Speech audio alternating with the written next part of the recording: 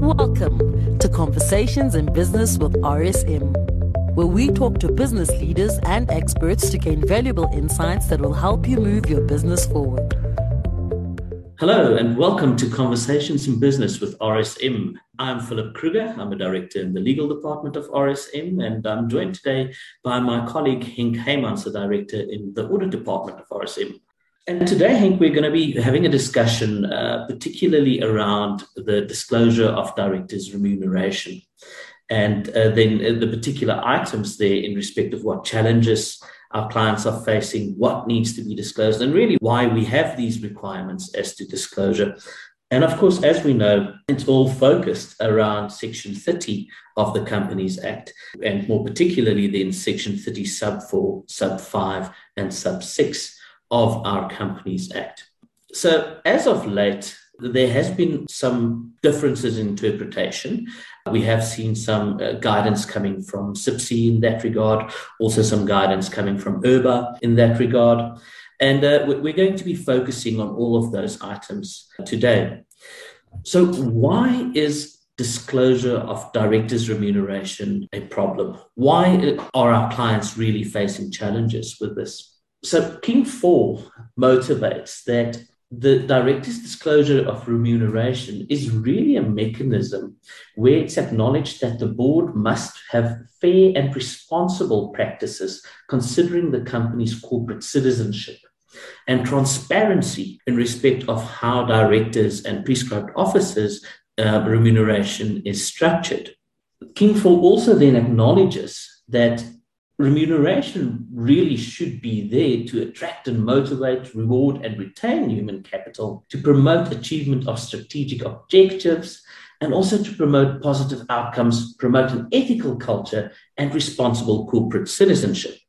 Now, however great that sounds, there's a lot of contrast in those objectives stated by King 4. Because often to attract, motivate, reward, and retain human capital is not that easy if you have to make sure that you are doing so in a manner that promotes strategic objectives, that makes sure that there's positive outcomes coming from that, and in a manner that promotes an ethical culture within the organization. It's not always that easy to juggle all of these balls and find a balance. But essentially, the reason why we need the disclosure is to ensure transparency and to ensure that there's fair and responsible dealings between the companies, its directors, and its prescribed officers.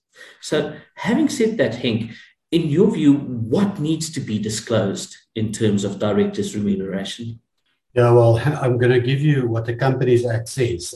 What needs to be disclosed is very specific in the Companies Act.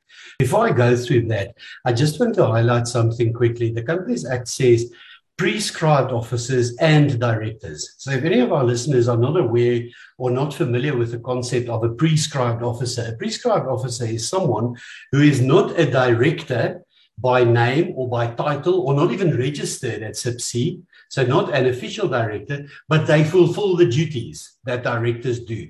If you have a specific situation in your company where you have someone like that and you are uncertain of that, you can look at the Companies Act. There's a definition for prescribed officers, but even speak to our colleagues in our legal department and they'll be able to assist you. So it's just a warning before I start on what needs to be disclosed. The question is, who does it need to be disclosed for?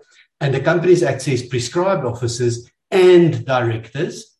And remember also, it includes directors who are also directors of group companies. So it doesn't help if you just look at their disclosure in this one company. If this director is also a director of other companies in the group, then you may have to disclose that as well. Again, get professional advice on that, because it depends on where they are, in which jurisdiction the company is registered and so on. But I just wanted to say that at the outset, it goes very wide. And then what needs to be disclosed? That is in the Companies Act. Those sections that Phil referred to, those sections say what needs to be disclosed. And I've seen a couple of people taking some liberty as far as the disclosure is concerned. So I've seen some people just lumping all the directors' remuneration in one, or also what we've seen in the past is people saying Director A, Director B, Director C, without giving the actual directors' names. Obviously, SIPC has caught on to that, and they have said, no, we need to disclose the minimum information, and this is what it shall look like. They issued a practice note, SIPC Notice 38. It was issued a couple of, maybe 3 or 4 years ago, I forget, where they say exactly what should be disclosed, and they even give an example. First of all, they said no aggregation. You have to split it up per director. You're not going to add directors together and say all the executive directors in X and the non-executive directors in Y. No, you have to put it per director. And also, you're not going to say Director A so much and Director B so much. No, you have to say Director P. Kruger so much, Director H. Heymans so much. What do you need to disclose then? You need to split it up in different categories, unfortunately. You need to show the basic salary that the director is getting. You also then need to show the benefits, and the minimum that you need to show is retirement and medical benefits. You can put them in one category, retirement and medical benefits received by the director. Then other benefits is the next category. Then cash incentives is another category. And the last category that is prescribed is benefits received from the exercise of options by those directors. So those categories, those 5 categories that I just gave you, compulsory. You have to put it in those categories. If someone did not receive remuneration, you have to say that. The SIPC notice actually says if someone received zero remuneration, you have to put there, Director H. Heymans did not receive remuneration by this company. If he received remuneration from a group company, then you have to put that in. So there's going to be a lot of double counting there. So it's very specific what needs to be disclosed, and you will see that in that practice note, you will even, or the SIPC notice, you'll even see an example of how it is disclosed. Now, obviously, this all sounds good, and I think you've heard what Philip said in the beginning, that it is all in the interest of transparency and good disclosure and all of that. But there's a lot of companies out there, a lot of our clients are entrepreneurs. Their main objective is not necessarily to attract new directors. So they're not interested in that. They might not even have outside stakeholders. Maybe it's a family-owned company and it's owned by the directors who are also all the shareholders, who are also all the stakeholders because they don't owe anybody anything, and the only other stakeholders receive of revenue. So we have had a couple of questions from some of our clients that are not so happy with this development that directors' remuneration has to be disclosed because they're not all big companies. Maybe, Phil, if you can go through a couple of the questions that you've had in the legal side, and then after that, I'll fill in a few that we've got on the audit side as well. Absolutely, Henk. And I can echo that sentiment. And I think, that is probably the biggest question that we get on the legal side is, the nature of my business is not such that I need to comply with King full disclosures, that I need to ensure that there is this principle of transparency. My business doesn't have a big board that we need to make sure that all of their remuneration is disclosed. So those would typically be challenges that clients are facing. And then, of course, with the amount of detail that is required in respect of these disclosures, one of the big questions we get is, what about privacy? What about the Protection of Personal Information Act and whether this applies to directors' remuneration disclosure? And of course, the answer to that would be that yes, you have your rights in terms of the protection of your personal information, and certainly your financial information and how your remuneration package is structured is very personal information. But POPIA also allows for entities to process and disclose information as is required by South African law. So as long as the interpretation of the Act is such that this disclosure is required by law firstly, and that amount of detail is required by law secondly, it would not infringe on your right to privacy if those disclosures are being made. And it becomes part and parcel then of holding a certain position within a certain organization. So certainly privacy is a massive issue that our clients are dealing with. And unfortunately, there's no easy answer there. You would not be able to rely on your rights in terms of POPIA to say that I refuse to have my information disclosed in that regard, as it is national legislation requiring that disclosure to be made. Of course, some of the other challenges that clients are facing is with this principle of balance and this principle of fairness.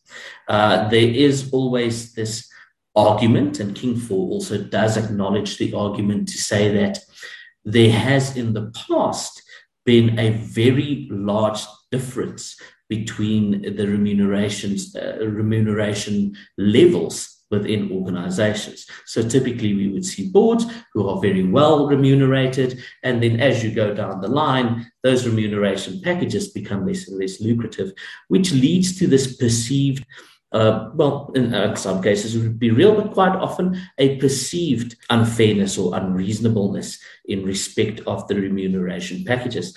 And quite often the answer to clients in that regard would be that one of the express objectives of remuneration is to also still be able to attract, motivate, retain, and reward your human capital. And if your industry norm is such that your director's remuneration is justifiable within that industry norm and within the industry figures, then you should be able to put that forward as a defense against allegations that you are remunerating unfairly. But having said that, in order to raise that defense, you need to properly be able to motivate it, and you need to be able to really defend it on a commercial basis. So you need to make sure that you consider it, you apply your mind to it, and that it is indeed justifiable on that basis. Henk, from your side. Yeah, so the bottom line is it's not going away. It's what you're saying, Phil, is transparency is definitely a good requirement, and you can't hide behind privacy. It's not a case of hiding behind it, but privacy is a big issue, as you said. But it's not going away. So where is this going? Phil mentioned the whole concept of inequality or different remuneration between different stakeholders. And you can see that our stakeholders, be it the shareholders, the employees, even the creditors, are asking more and more questions.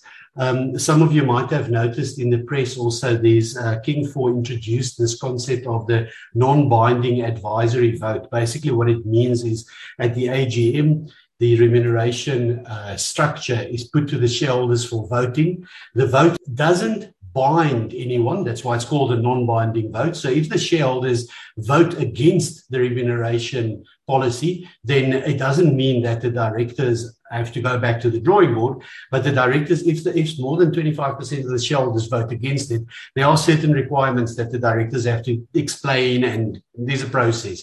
But more important than that is what we are learning from these votes. If you follow it in the press, you'll see that these non-binding advisory votes, the numbers are going down. We haven't seen a lot under 75% yet, so that's still okay. But in the past, it was always 100%. It was always, the directors put this in front of the shareholders and they just rubber stamp it.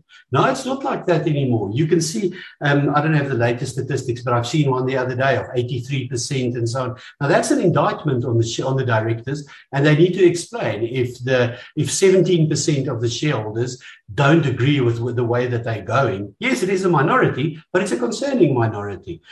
So they're asking questions, and unfortunately, we have to, not unfortunately, I think transparency is a good thing. Fortunately, we have to comply. It is a challenge for the smaller companies where much more closely held, where maybe there's a competitive edge to be had. There's a lot of privacy involved. It is a challenge for the smaller companies, but there I would say compliance is the only way to do it. Speak to us rather, speak to an expert in the legal department or someone in our advisory department that can help you to disclose it properly, to structure it properly, to make sure that at least you're on the right side of the law, that you do it correctly. We are never going to cut corners or anything. We just want to make sure that you disclose what should be disclosed, no more, no less, and obviously in the spirit of good corporate governance, to disclose everything, to be transparent and show that we are good corporate and national citizens. That's all from my side. If there are any questions, please contact us. Thank you very much from me, Henk Heymans, and then Phil, for you to say goodbye as well. Henk, thank you very much. Absolutely. Couldn't agree with your sentiments more. I think transparency is a great thing.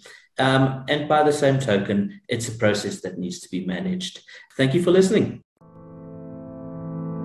That was Conversations in Business with RSM. Experience the power of being understood.